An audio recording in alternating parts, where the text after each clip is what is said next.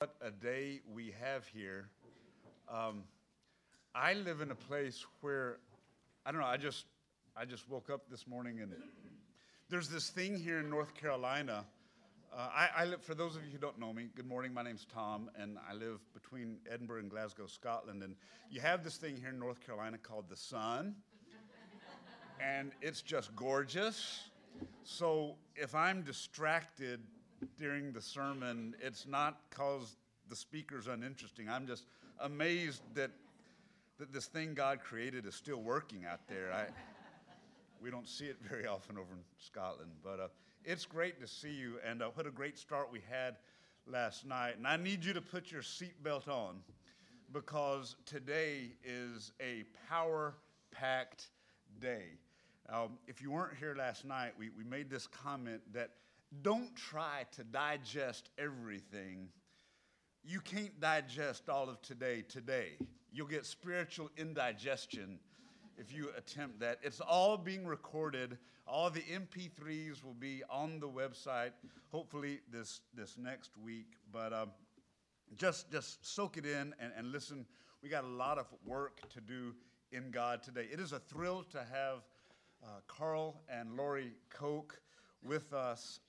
This is going to be a great treat if you've never heard Dr. Koch before. I was just chatting with him, trying to wrap my mind around all that he's involved in around the world. And as the way he was describing it to me, I'm not sure that he completely understands what all he's involved in. But God has expanded the Karl Koch Evangelistic Ministry to a training ministry now, and they're involved in 18 nations, I think, around the world. And you can go on their website and look at it. They're involved in India and all kinds of places. And not only is he involved in all that, but just as a Hebrew scholar, there is a capacity to open up the riches that are only experienced when you read the scriptures in the original languages. And it's just an absolute treat for us to have Dr. Koch with us. So would you help me welcome in a very warm CBU way, Karl Koch as he comes to teach this morning. Thank you.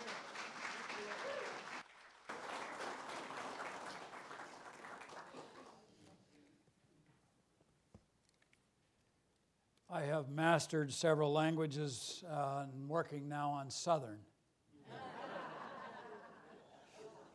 I married my wife from South Carolina, so I want to practice my Southern to see how I'm doing. Morning, y'all. First time I spoke for Carl Bates at the First Baptist Church in Charlotte, he sent a little 5-foot deacon to take me back to the hotel who said this: Dr. Koch, I'm here to carry you to your motel.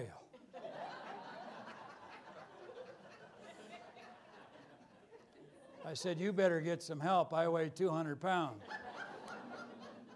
He said, I didn't mean tote, I meant carry. How am I doing? I now know the difference between tote and carry. Then the thrill of my life was to go to Ma and Pa Lineberger's fish camp in Gastonia. Now, I'm from Los Angeles, second largest city in Mexico. And the lady said, y'all want some hush puppies? Now that's a pair of shoes. I'd been to some restaurants where you take them off, but I didn't know you had to eat fish with soft shoes on. So I said, I believe I'll have some. Turns out it's a little bit of cornmeal. Then she asked this immortal question to introduce me to the South.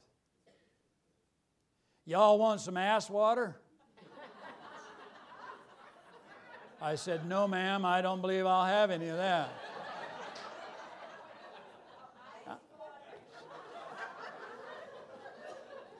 How many understood that's ice water?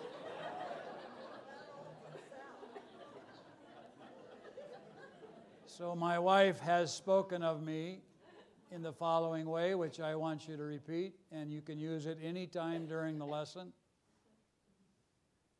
He ain't right. Not sure what that means, but let's all practice it. 1, 2, 3. He ain't right. Now, the way you get away with that is you follow it with the next sentence in the South.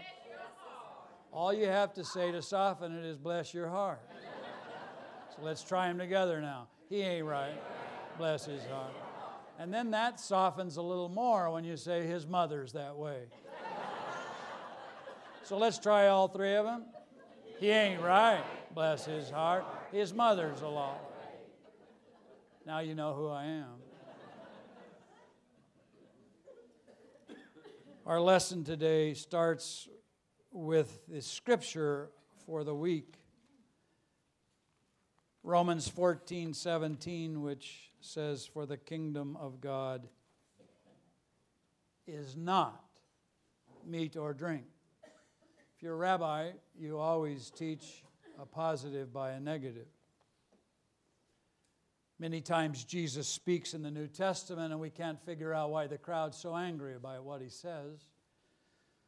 Well, the Jews know the Word of God, and therefore when a rabbi would teach, if he didn't quote the next verse, that's what he wanted to emphasize. So the audience would expect the speaker to go to the next verse, and Jesus would not, and therefore they would know that's what he meant to emphasize, and that's why they got angry.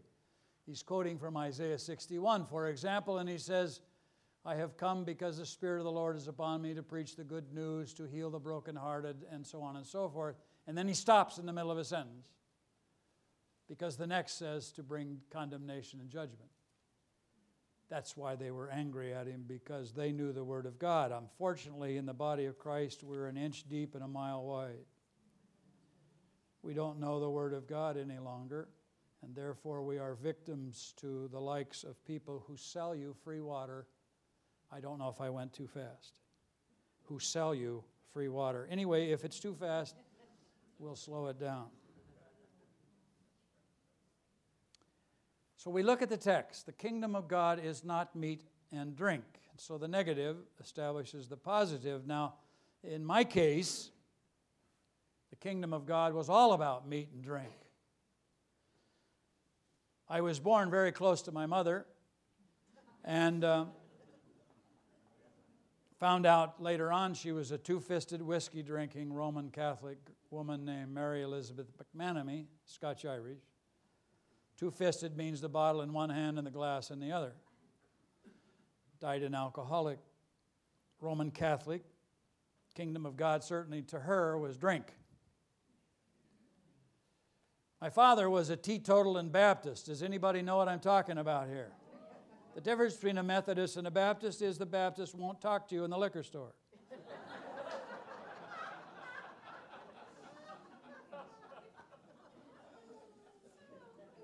When I was 5 years old, they were divorced, and the sovereignty of God allowed me to be given custody to my father, who remarried a teetotaling Pentecostal, bun-wearing, no makeup, no jewelry. And for the next 9 years, life was at peace because there was no conflict over drink. Both were teetotalers, and that went on really well till I turned 16. And as the basketball guard and star of the football team, I started to date a Presbyterian cheerleader. Now's the time for he ain't right. Let's try it. Mom's that way. Now, they were located exactly 90 feet from the front door of the Coos Bay, Oregon Foursquare Gospel Church. There you had a PCA USA Presbyterian church right across the street. The pastor smoked a pipe. Ours would send him to hell in a handbasket because no tobacco. And they were sipping saints who drank wine, and of course we were teetotalers. And now I'm dating this cheerleader, and my parents began to pray for my backslidden state to keep me in glory. Well, they said no dancing at the Pentecostal church, no smoking, no drinking, no bowling. If it ended in ing, we couldn't do it. Unless it was praying, repenting, confessing. Those ings we could do. And I talked my parents into a date with this Presbyterian hussy. Yes, you can go to the junior prom. It's her junior prom. I was a senior, much older than she was. Actually, the happiest 3 years of my life was the 3rd grade. They wouldn't let me go to the 4th grade. My dad was there. You'll have to understand, I couldn't pass my own father. And I was so long in the 3rd grade, I fell in love with my school teacher, and I asked her to marry me. And the problem was the age difference. I was 20 years older than she was. I know. So don't go to the dance and don't dance. Stay behind the punch bowl table. You stay Christian. Let the Presbyterian cheerleader dance with the rest of the basketball team. But you, so yes, Mom, yes, Dad. So we went. She talked me into one dance. This Presbyterian had power over me. So I danced one dance. Thought I had gotten away with it. Say it with me, beware. Your sins will find you out. They published the high school annual. And the first page, full page cover, because cheerleader and basketball star, guess who was 8.5 by 11? Anyway, it took my parents years to show their face at the Foursquare Church.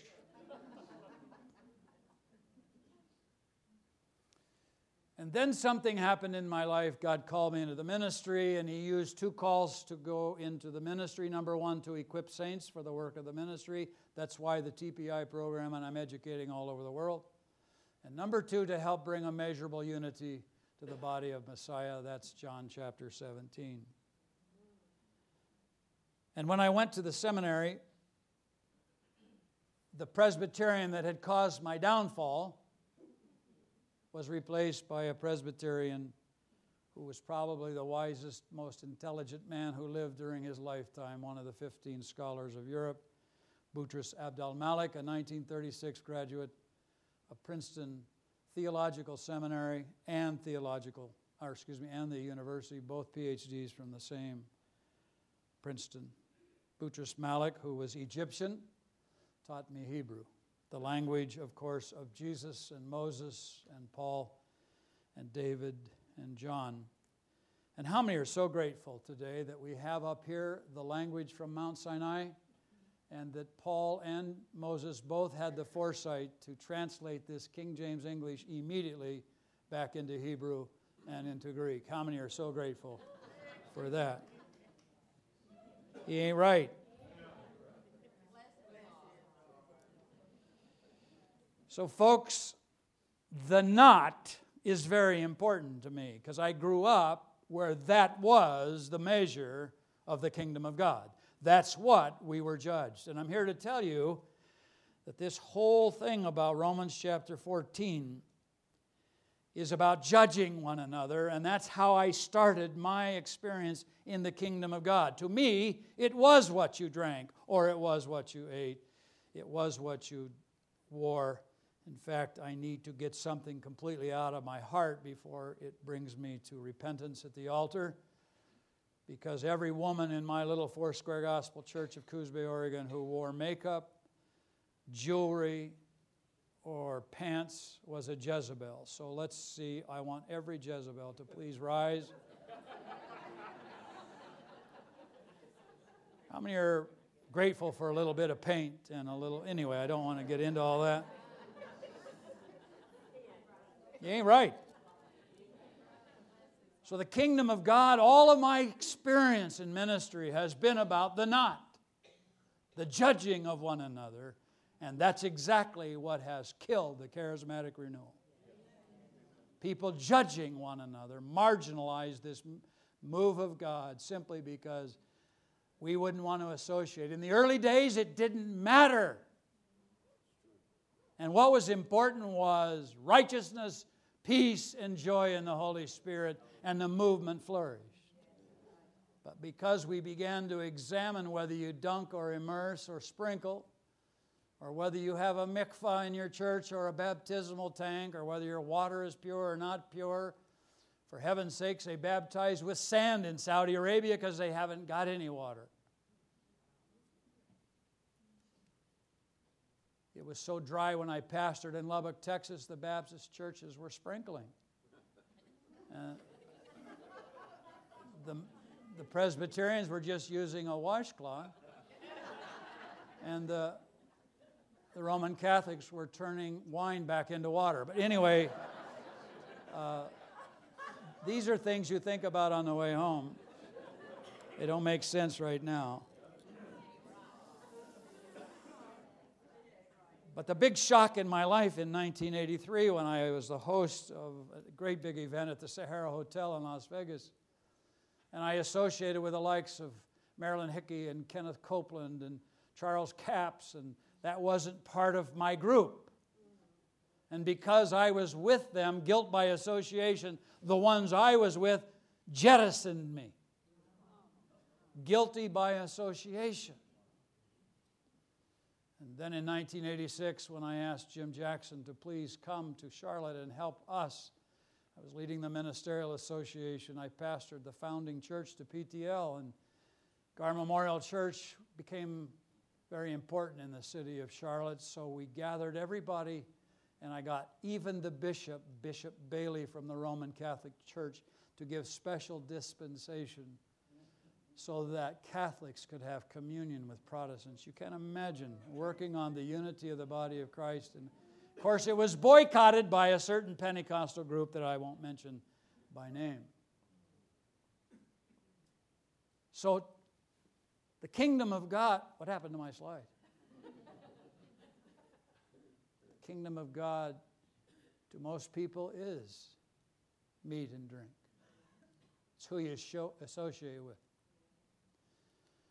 On the platform of that event in Charlotte, where we had Pastor Mobley's successor, Dick Little, Presbyterian fellow.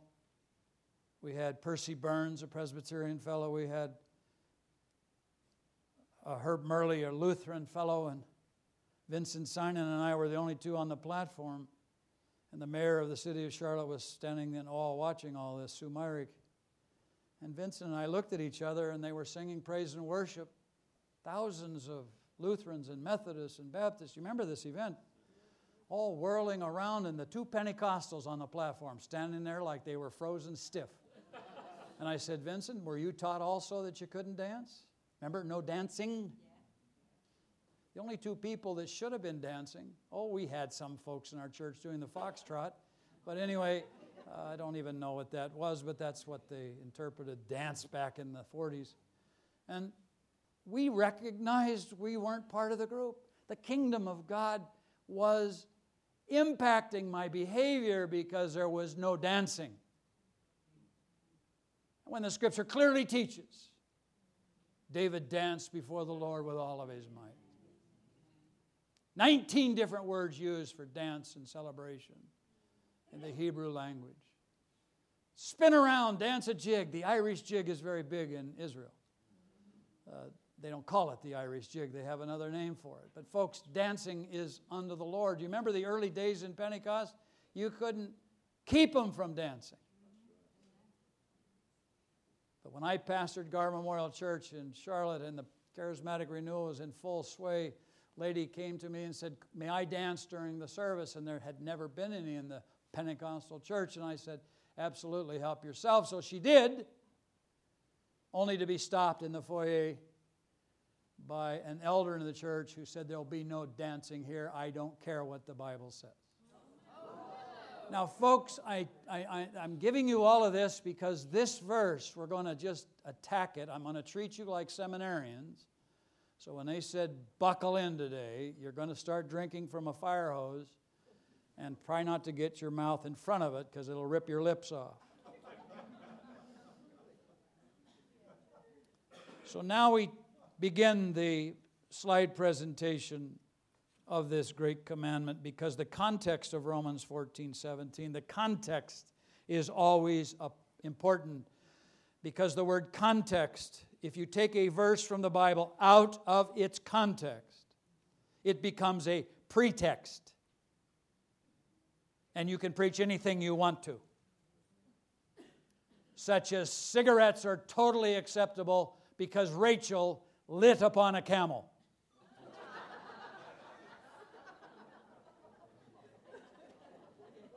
Tennis is God's sport because Joseph served in Pharaoh's court. Baseball is the game in the big inning. Honda is the car. They were all in one accord. This is called contextual robbery. You take it out of its context, you rob it. And what is the context of Romans 14:17? The context is judging one another. I want to tell you what marginalizes a movement, what stops the charismatic renewal, seeing what people do, keeping your eyes on what they're doing, their behavior, whether they speak in tongues, whether they immerse, whether they watch what people do. You want to propel a movement? Keep your eyes on how people live. There will always be a need for people to remember that in Romans 14:17, the kingdom is not what you do, it's who you are. It's how you live with the Lord God Almighty. And in the early days of the charismatic renewal, there was a lot of righteousness being taught, a lot of peace being taught, a lot of joy in the Holy Spirit. And everybody remembered those days, say amen. We actually ended up in those days celebrating our differences. When I stood in line with Father Francis McNutt, there's a name you might remember, I don't know. When we would pray for people by the hundreds until our legs would actually give way. We didn't ask them when they came up to receive a healing for their marriage, did you get dunked or were you sprinkled? Never mind, the Word of God says that the Israelis, when they came out of Egypt, some were baptized in the sea, immersion, and some by the cloud, sprinkling rain. Hallelujah, if you're from Japan, let's just all say it. Hallelujah. Just get it right or don't do it at all.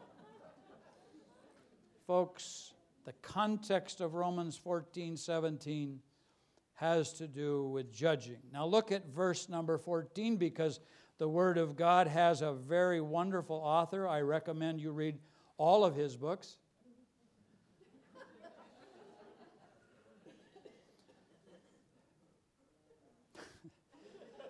People always come up to me because I used to read 200 pages every day of my life. So it was a book a day. So they always say, Dr. Cook, can you recommend a book for me? And I said, yes, John. Psalms. Hallelujah. I don't recommend commentary since the Bible's the best commentary on itself. What does Romans 14:4 say? Who art thou that judgest another man's servant? Here's where the church busies itself in judging another man's servant. What does that mean, judging someone who's under someone else's authority? Don't be judging a Baptist if they immerse. That's the authority they're under. Don't be judging a Presbyterian if they're sprinkling. That's the authority that they're under. My wife and I knelt down at a little Methodist church in the country where her father pastored, and they served me communion, and they served leavened bread, and I kind of was stunned at it a little bit, and after the service was over, I asked her about it, and I said, how come they don't have matzah? And she said, they don't know about it. So rather than judge them, I just entered into communion because it's Jesus, not what they're doing. And my relationship is with Him, not them. Hallelujah, folks. So we need to understand the kingdom of God is not judging someone who is under someone else's authority. Now, let's talk about this eating and drinking before we move from this slide. As you know, the Jews have cataloged 613 commandments. They are divided various ways, but one of the ways is that they have 365 thou shalt nots. And they have 248 thou shalts. Now let's just kind of stroke our chin and go, 365, does that sound familiar? If you've ever had a 2-year-old, this will make sense to you. You have to say no, no, no every day. Thou shalt not. 248. You may not stroke your chin with that one, but when you remove all the Shabbatim, the Sabbath days, out of their annual and 50th year cycle, guess how many days are left for you to be out in the public? 248. So 365 no's, 248 yes, do these things. We say we're not under that, and I say to you, get a life. Well, among the positive ones, 210th commandment is to honor the parents from Exodus 20, verse number 12. If you'll open your Bibles to Exodus chapter 20, you will find the alleged 10 commandments. Most people don't know how to divide them between 5 and 5. I hear some preachers on TV ignorantly say 4 and 6. Folks, it's 5 and 5. The first 5 have the name Lord, L-O-R-D, in it, all capitalized because we respect the Jews and don't call Jehovah by his name. We substitute the word Lord. The first 5 have to do with your relationship with God, and the last 5 have to do with your relationship with one another. And Jesus says, upon the commandment to love God and love your neighbor, hang all of the commandments. So these 10, you are under. How many don't believe you have the right to commit murder today? That, by the way, means to gossip.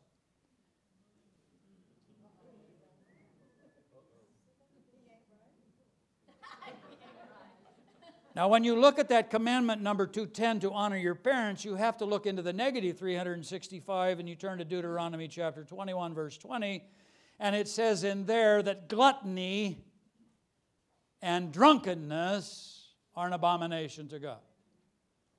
And in that context, it says it's not the over-drinking and the overeating, it is the revelation of rebellion and stubbornness.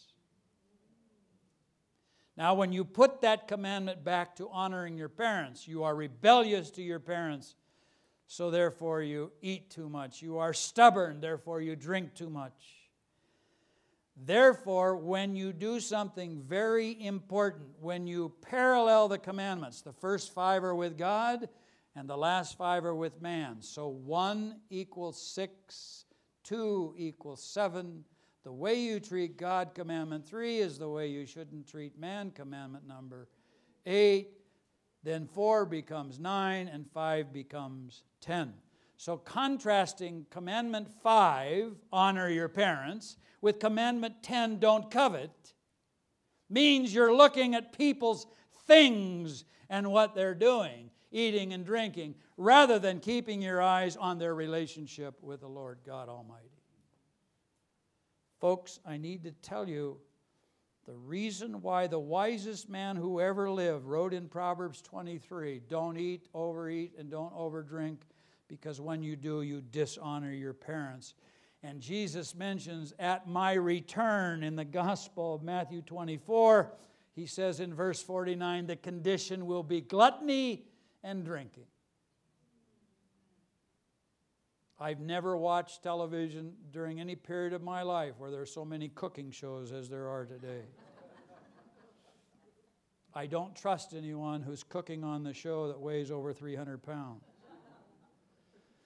And those of you who try to attribute let us eat, drink, and be merry to Shakespeare or to some cowboy outlaw, it is actually a combination of Isaiah 22 and the book of Ecclesiastes chapter 8. That's the world's philosophy, and Jesus said, when I come, they will eat, drink, and be merry, for tomorrow we die. Folks, The kingdom of God is not eating and drinking. It is righteousness, it is joy, and it is, peace, and it is joy in the Holy Spirit. Now look at the question found in Romans 14. Secondly, the question asked in Romans 14:10. We not only judge somebody else who is in another fellowship, we also judge the pastor of that fellowship. We judge a brother's servant, and we judge the brother. King James uses, why do you set it not? Hebrew thinking, they always parallel two thoughts to make one point. It's kind of like putting an exclamation point. Why do you judge your brother? And why do you reject your brother? Are two ways of saying the very same thing. When you judge somebody, you are saying by your statements, I rejected them. How many think we need to be inclusive and not exclusive? Therefore, we reach a conclusion in Romans 14:13 that says, and that's the purpose of this weekend, and this is why you have invited me, and I thank Tom for inviting me, but that's why you'll have to listen to me for 2 hours, where you hear the world's best jokes, except for Pastor Mobley, the dean of humor is seated to my left. What does it say? Let's read it out loudly. Let us not, therefore, judge one another any more. How many have had it with this? How many have had it with this? And when I turn television on and I watch Christian preachers attacking one another, I don't have time for this. If what we have is so good, let's tell the whole world the positives of what's happened in our life. That through Christ I've been made righteous. Through Christ I have got peace in my life. Through Christ I have the joy of the Holy Spirit. I don't have time to tear somebody else down. Folks, we must stop judging one another because why? You ever heard the phrase, whatever is good for the goose is good for the gander? Now turn to your neighbor and look who's here. I don't want anybody to miss. Turn around and see who's here. You'll notice them as one of the creations of God. Please take a close look. Their left ear is lower than their right ear. I don't know why. And so on. God's got a sense of humor, but turn to your neighbor. Even if you've been married to him, take a good look. And that's the bride of Christ. You know, God handpicked that child. God has a sense of humor. I got stuff on my face growing that I didn't plant. Had a doctor remove a mole from my face, and as he was operating, all I could see was his hands and the scalpel. I said, hey, Doc, am I going to be able to play the piano when you're finished? He said, of course. I said, great, I couldn't play when I came in. Anyway, I know he's not right. His mother's that way. Why don't we judge others? Because I'm telling you, this verse says, everybody's judging you. Guilty by association is the biggest disease in the body of Christ. Now, God called me to bring unity to the body of Christ, and I saw that in 1960 as getting my Baptist family to talk to my Pentecostal family. That would have been the biggest achievement in my life, because the Baptists from whence I came said tongues were of Satan, and the Pentecostals said they were from God, and both used the same verse to prove their point. Just if I could get them to talk. So I set about writing a book, and I tried to decode it. The word gifts, tongue speaking, and all that stuff was a red flag to certain groups. So I used the word charismatic, all because of you. And I titled the book, God is Charismatic. And if God can be a giver of gifts and I'm a child of God, then it seemed right that I could be a dispenser of gifts. And everybody said. And before I could get my book published, the Holy Spirit moved on a bunch of those foreign Roman Catholic students, Duquesne University in Pennsylvania. And they wrote down to the headquarters of that campus, and they got from South Bend, Indiana, permission that speaking in tongues was in the canon. And the whole charismatic renewal beat me to the publishing date of my book. And I said it once again, God, you don't really need me. I'm always trying to help God. And he says, you know, Abraham, are you tired of your Ishmael yet? How would you like an Isaac or two in your life? Anyway, how's that working for you, Karl? I was doing everything and asking God to bless it. He said, how about just doing what I ask you to do? But when you're German, and there's a menorah in the holy place with 7 branches on it, if 7's good, 25 would be better. So you just keep raising money to make the menorah bigger. How's that working for you, Karl? Anyway, he ain't right.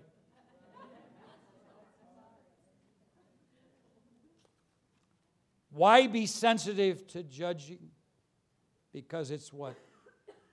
It's a waste of time. Our time should be spent learning the Torah, the Nevi'im, the Ketuvim, the Brit Hadashah, the law, the prophets, the writings, the New Testament. Our time should be spent reading the Ketuvah. What is the Ketuvah? It's the wedding document. We call it the Bible. But this book is written about someone you're going to marry.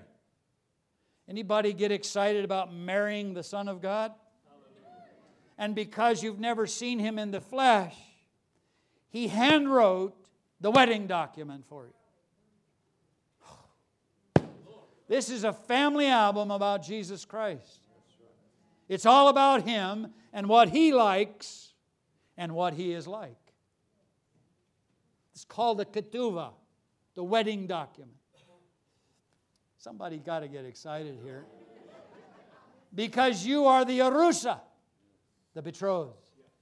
We walk around saying born again, saved, confirmed, all these terms. But folks, I want you to say something in Hebrew this morning besides amen. Everybody say, Ani, Arusa. I am the betrothed. His father handpicked me to marry him. That's the big picture. So judging one another is a waste of time. I've watched women when it comes time to someone getting married. And this is how the charismatic renewal will come back full strength if they'll take this one piece of advice. You get a bunch of women in a room and have one of them announce that they're going to get married, and the entire group of women say, what do you want me to do? What can I do to help your wedding be a success? Somebody please is going to have to get excited or I'm going to blow up here. When I blow up, it isn't pretty. When someone is born again in a Baptist church and you're a Presbyterian, what can I do to help you? Hallelujah! You don't judge someone's servant. You don't judge them. The kingdom of God is righteousness and peace and joy. When someone experiences those 3 things, get on their bandwagon. Throw kerosene on their fire. Get with it. Romans chapter 14, verse 18 says, for he that in these things, righteousness, joy, and peace, whoever does these things serves the Messiah. And the word serve becomes prepares to be the bride. That's the word serve. What you should be doing is reading the wedding document to find out what he's like and what he likes, because I got news for you. When he comes, there won't be a Baptist church on one corner and a synagogue on the other. In Christ, there's neither Jew nor Gentile, bond nor free, Scythian or barbarian. How many are the one new man? It's up to you to become part of that kingdom. Romans 14:19 says this, therefore follow after the things which make for peace and things wherewith one may edify. Get involved in someone's marriage and betrothal to the Lord Jesus Christ. Bring peace, edify, build them up. Now we come to some very important words, and the first word is the word kingdom. The word kingdom in Hebrew is the word malak. From the word melech, you are familiar with this word, you just don't know it. Malek in Hebrew to reign, to be king, and to possess, in our case, a kingdom. To possess a kingdom, and we are the kingdom he possesses. You're used to this word because it's part of another word you have frequently said all of your life, and we're going to stop and say it again. I want you to say king in Hebrew, Malik. Now I want you to say Malik Shali. You've just said king mine or my king. But you get to contract those words like cannot becomes can't. So I want you to say Malki. You've just said Malki, my king. Now what king? The kingdom of heaven, the kingdom of God is not meat and drink, but it is what? Righteousness. So how do you say righteousness in Hebrew, everybody? We will get to it in a moment. Zedek. Zedek. Zedek. T-Z-E-D-E-K. Zedek. Malki. Zedek. Malki Zedek. Melchizedek. You've been saying it all of your life, but Jesus is your Melchizedek, your King of righteousness. Hallelujah. How many know that the righteousnesses, the decisions, the judgments we make are like filthy rags? Menstrual cloths. But how many believe that every choice, every decision, every judgment he's ever made is perfect and righteous? I have a king. Melchizedek. My king is a righteous king. Hallelujah. This is where the Pentecostals shout and praise God. We'll wait for them to get loose. Now, we had a wonderful table setting last night from Exodus 19, verse 5, but you'll notice the whole Exodus 19, verse 1 through 9. The key verses are found in verses 5 and 6, so we'll put them on the screen for you. And look what it says in Exodus 19:5. If you will what? Obey. And keep my covenant, then you will be the peculiar treasure unto me above all the earth. You'll be my kingdom. Now the words obey and keep become key words. So we put them on the screen for you because to a Jew these words are very impressive. And they underscore and undergird and place the foundation under the word kingdom and covenant.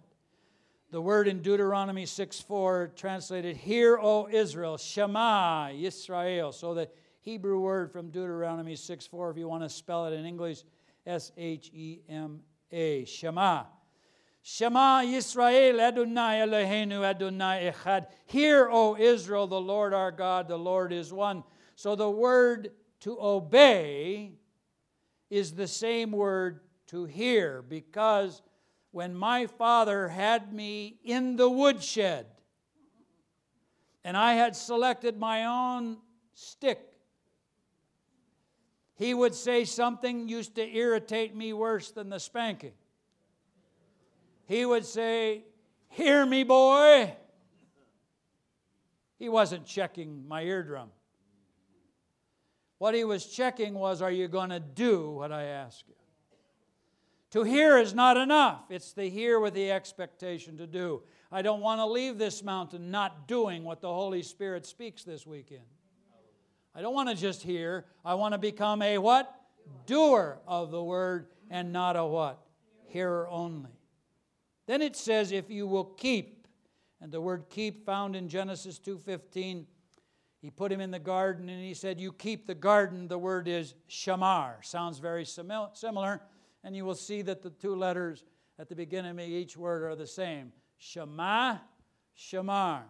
To hear and obey. And the second one, to guard or to keep. When you keep a garden, you keep the varmints away. Lori and I have a little garden in Charlotte. And the deer just love it. Hostas, tulips, and they always wait to hear us talking the night prior. The deer are listening, and when Lori and I say tomorrow we're going to harvest the broccoli, that's their sign to come into the garden. How many know what I'm talking about? They wait for us, And by the way, does anybody know why the deer cross at those particular places on the road? Do they read that sign? You know, deer crossing here. I don't know about that. Signs bother me. I don't know what's happened to me, but signs really bother me. There's a sign in the men's room here in this hotel that's really got me upset. It says wet floor. Anyway, my mother told me never to do that. This is when you say what? All right.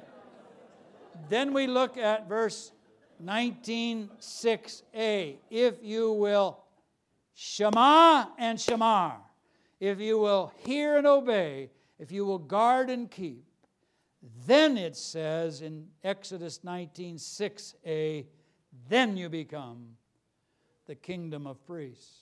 We want to be in the kingdom of God and live the way we used to. But when you become a citizen of this nation of God, He knows the laws, He wrote them. A wise attorney from Winston-Salem told me one time, a court of law is that a judge understands the code, the law, and has the right to enforce it. How many believe if God wrote the laws, He has the right to what? So it's not an unfair, negative, judgmental thing. He says, if you'll obey my commands, things will go well with you. That's what being righteous is all about. So we put them together now in Exodus 19:5 and 6. If you will obey my voice, then you'll be to me a kingdom of priests. And if you will keep my covenant, number 2, then you will be the holy nation. Jewish people love doublets, things that are doubled. Baptists love 3 things. I was trained in a Baptist seminary, so I used to learn how to preach with 3 points, and then they would teach us to tell the dog story at the end where old Shep died. And that's when you gave the altar call. You get them emotionally involved in old Shep dying, and then you bring them down. Jews like to say things twice for emphasis. That's why you read in the New Testament the word amen, amen. It always precedes a sentence that's important to a Jew. You read it as verily, verily. So when Jesus says, amen, amen, I say unto you, please learn what He's saying. It's important. Now, what is the kingdom of God? It's righteousness. Here's where somebody's going to get excited, I hope. Hebrew for righteousness. It's the word tzedakah. And then I have RFM up there, which means the right of first mention. When you're studying the Bible, wherever a word appears for the first time, it has priority. And all other verses that refer to that same subject must not get outside the scope of the first mention. And I love what it says in Genesis 15:6. Please, somebody get excited, because the gospel was preached to Abraham in Romans chapter 12. It was accepted by Abraham in Romans chapter 15. And then in Genesis 22, the gospel was revealed to Abraham, death, burial, and resurrection. How many are grateful for the story of Isaac? It's not his death. How many know it to be his resurrection? And then in the 26th chapter, verse 5, then he introduces to obey the commandments. So when you look at the time that the word righteousness is first used in the Bible, it's in the feminine form. Hallelujah, folks. Why? Because this is His salvation. What? Somebody's going to get excited, I hope. Salvation has to do with women. Salvation, the mercy of God entering His womb. The word rachem, to be saved, to be in the womb of God, they're the same word in Hebrew. So when a Jew understands salvation, it means you are conceived and taken care of in the womb. And then when you are birthed, it's not the birth, it's the rebirth. The Scripture says birth of a baby is at conception, and the rebirth of the baby is after 40 weeks. That's when it comes out of the birth canal and it's born again. Somebody needs to get excited here. I don't care what they say in politics. The Bible is always right. David said, you knew me in my substance, the sperm and the egg. Somebody has to get more happy than this. God knew you the day the DNA crossed.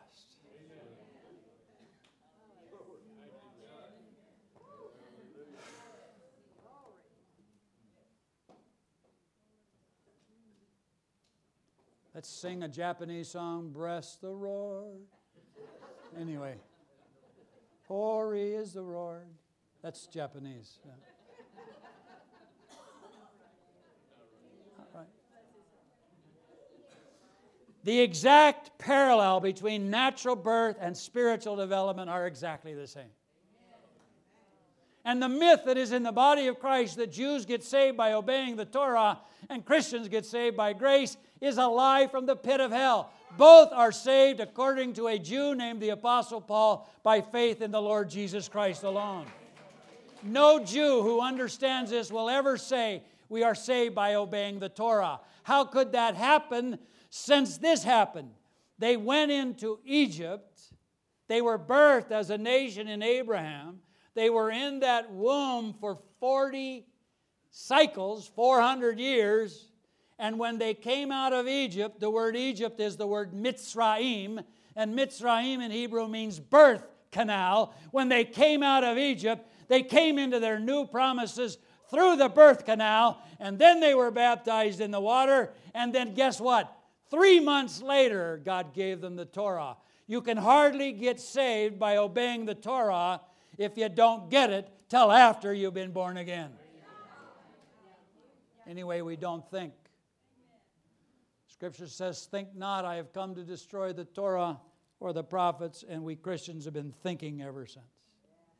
Why is this important that Abraham has a feminine gender? Because he was saved the same way you were saved. Jesus is explaining it to Nicodemus. How can I, when I am old, Nicodemus, say, enter back into my... He said, that which is flesh is what? But that which is spiritual. Jesus does the comparison. Paul says what you see in the natural is happening in the spiritual. Hallelujah. Abraham was born again. Genesis 15:6, the same way you are born again. How many are grateful for the womb and the mercy of God?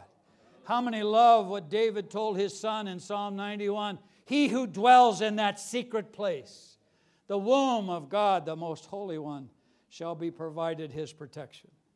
Hallelujah. Righteousness mentioned in Genesis chapter 15, verse 6, God counted it to him as righteousness. You find this word again in Psalm 19:9.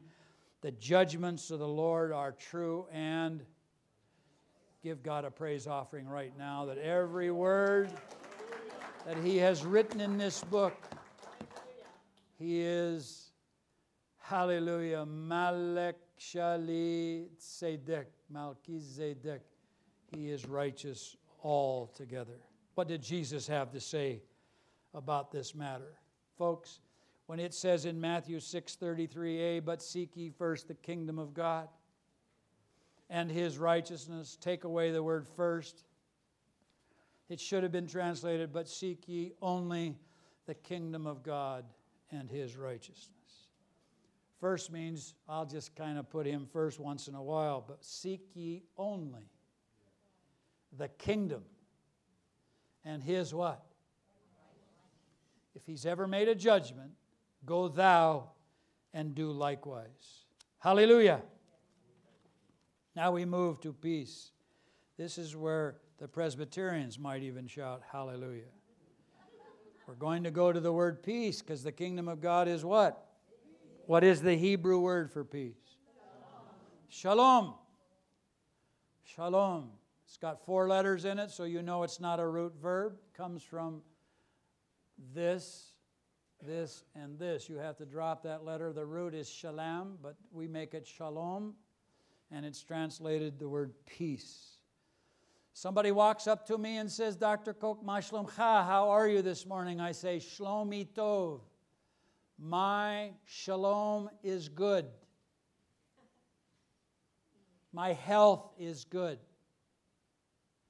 My finances, they're good. My wife is good. My family is good. This word shalom is all encompassing. The kingdom of God is your health, your wellness, your soundness in your entire life and everybody in your household. I love Isaiah 26:3. Let's look at it in Hebrew. not so that you would read it or to be an egghead, but to see what happens when you translate from one language to the next. It's impossible to translate from one language to the next without leaving things behind. If you all were speaking Spanish this morning and I spoke to you in Spanish and I said to you, my father kicked the bucket in 1986, you would think, what in the world is he telling the anecdote of his father kicking a pail? How many know the anecdote? My father kicked the bucket means what? He died. In Mexico, he stretched out his leg. In India, he laid down his head. In Hebrew, he hung himself. No matter how you die, if you're Jewish, he hung himself in 1986. He kicked the bucket in 1986. Now you'll understand why it seems to have a contradiction about Judas Iscariot when there is no contradiction at all. One is the idiom. But here we have shalom, strophe, shalom. Thou wilt keep him in peace, peace, whose mind is stayed on His word, His word. You can't translate that into English because it would make no sense if you read it, thou wilt keep him in peace, peace, whose mind is stayed on thee. So they actually put commentary there, and they went to the New Testament for the commentary. What kind of peace? Back it up one screen. What kind of peace? Please, if you're thinking with me, please get excited. This is a multiplication sign, actually. God's peace times God's peace. You keep your mind on the Word of God and you'll have peace that the world cannot give and the world will not understand. You can go through death, you can go through heartache. We're now praying for a young man up in Jackson, New Jersey who's living on the cusp of death and life because he OD'd as a pastor's son. He OD'd on heroin. And I don't know. I have to leave these meetings and go call on the cell phone. Is he still alive? Is he still with us? To this day, God is cleansing his lungs because he vomited and aspirated into his lungs, and that's the greater danger now. And so, folks, when I get emails from the parents, it sounds like they're solid rocks in the midst of a disaster. Why? They have God's peace times God's peace. Now we go to the next slide, and we do it for you in English so that you get it literally translated. The mind stayed on you, your word, you, God, will keep in your peace times itself. Why? Because that man puts his whole weight upon you. How did Jesus describe this peace in John 14? How many like this? How many charismatics like this verse? But the Comforter, which is the Holy Spirit, the Ghost, whom the Father will send in my name, what will he do? Teach you all things and bring all things to your remembrance whatsoever I said unto you. Shalom I leave with you. Shalom shali give I to you, my peace. He says it twice, just like it said it twice in Isaiah chapter 26. What kind of peace do we get? Not like the what? We don't have the world's peace. The kingdom of God is righteousness and God's peace times itself. How many love this limerick? On Christ the solid rock I stand, all other ground is sinking sand, all other ground is sinking sand. How does John, the disciple whom Jesus loved, describe his peace in 3 John verse 2? What does he say? And this is my hope for you today, beloved. I wish above all things that you would prosper in health, even as thy soul prospers. Even John says it twice. Shalom for your health and shalom for your soul. In the kingdom of God, righteous, obedient citizens are given God's shalom. Let me read it again. Righteous, obedient citizens are given God's shalom, who then live without fear or trouble in their hearts, which is really the definition of what? Joy in the Holy Ghost. Now we're going to look at two words for joy. The first Hebrew word for joy is the word chada, to be glad, to rejoice. You find it in Nehemiah 8. You like this verse, say it with me.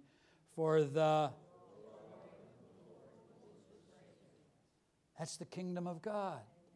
That was the gasoline in the charismatic renewal. People were just as happy as they could be. If you didn't look at what they did, just what they were doing, it was wonderful.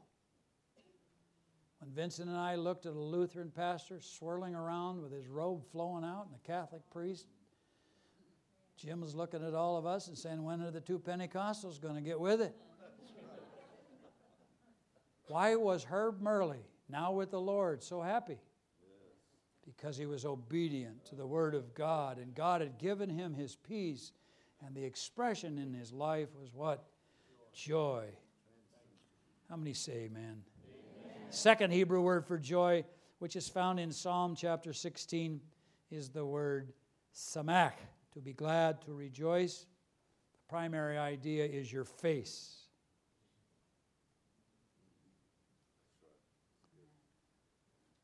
I go to churches now and they say, I'm so happy about Jesus. I just love the Lord. Choir begins in E minor. Now, please explain this picture to me. I speak at a lot of synagogues, and I speak in a lot of Christian churches. And when it comes time to communion, we have the Messiah. But when we have communion, it's a dirge.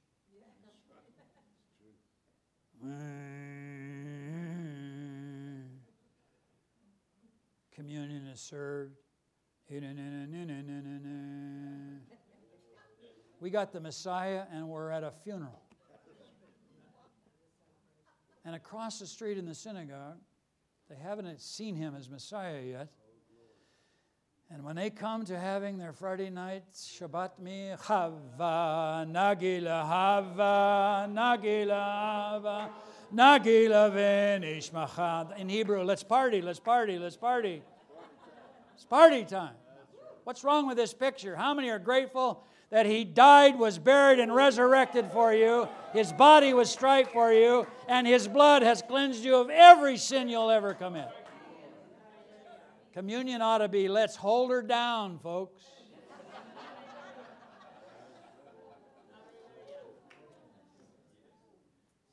We sing, if you're happy and you know it, say amen. No. If you're happy and you're happy and you know it, tell your face.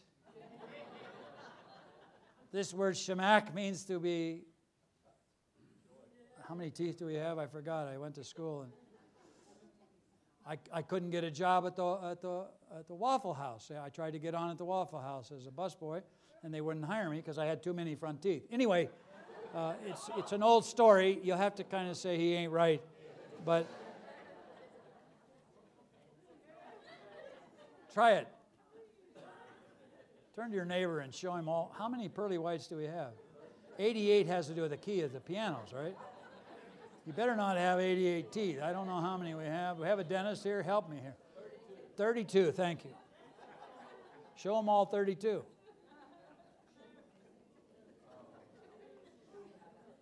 Psalm 16, David says, Thou wilt show me the path of life, and in thy presence is the what? And at thy right hand there are pleasures forevermore. The prophet Isaiah was a happy man. Look what he says in Isaiah 29. The meek shall increase, and their joy in the Lord shall increase, not diminish. What's happened to the charismatic renewal? What a friend we have. I want the old days when we were just, like they say in Lubbock, Texas, hell-bent for leather. You're riding a horse, the ears are back, and you're into praise and worship, and you don't care what anybody thinks or says. What did John say? He records these words of Jesus: if you obey my commandments, that's righteousness, and you'll abide in my love, that's your peace, even as I have kept my Father's and abide in his love. These things I have spoken unto you. Why? Say it with me. That my joy will remain in thee, and your joy in the Holy Ghost might be what? Now we come to the close. John 16 says, amen, amen. Verily, verily. What I'm saying now is important. This is your assignment from Dr. Koch. Whatsoever you shall ask of the Father in my name, he'll give it to you. And up till now, you've not asked. But I tell you, as my bride, my betrothed, ask, and you shall receive, that your joy might be full. Don't take that verse out of context. That verse says, you're the bride to be. And his Father, God, chose you to marry him. So you get to go to his Father, God, and say, Dad, I'm here about the bassinet. I'm here about the blankets. I'm here about the diaper changing table. We're on pins and needles this weekend because our middle daughter is just a few days away from delivering the first granddaughter. We know her name is going to be Zellie Lorraine. Lori. Zellie is the other grandmother. And I already am calling her Zellie Lolly. That's her nickname. About 3 or 4 days, maybe 6, maybe 10, we don't know. That joy is coming. Now, what did Chelsea do? She called Dad. Said, Dad, we need a changing table. We need a chest of drawers. We need a... And what's Grandma doing? I can't keep her out of the store over across the road. She's getting all this stuff that's pink. I don't know what any of that means. But how many know that if you ask my Father about us making babies, he'll give you whatever you want? Why? We're here to produce much fruit. How many would like to see the charismatic renewal go forward and not diminish, but increase all over again? Ask Dad in his name, and he'll give you whatever you ask. Why? He wants you to be a kingdom kid with fullness of joy.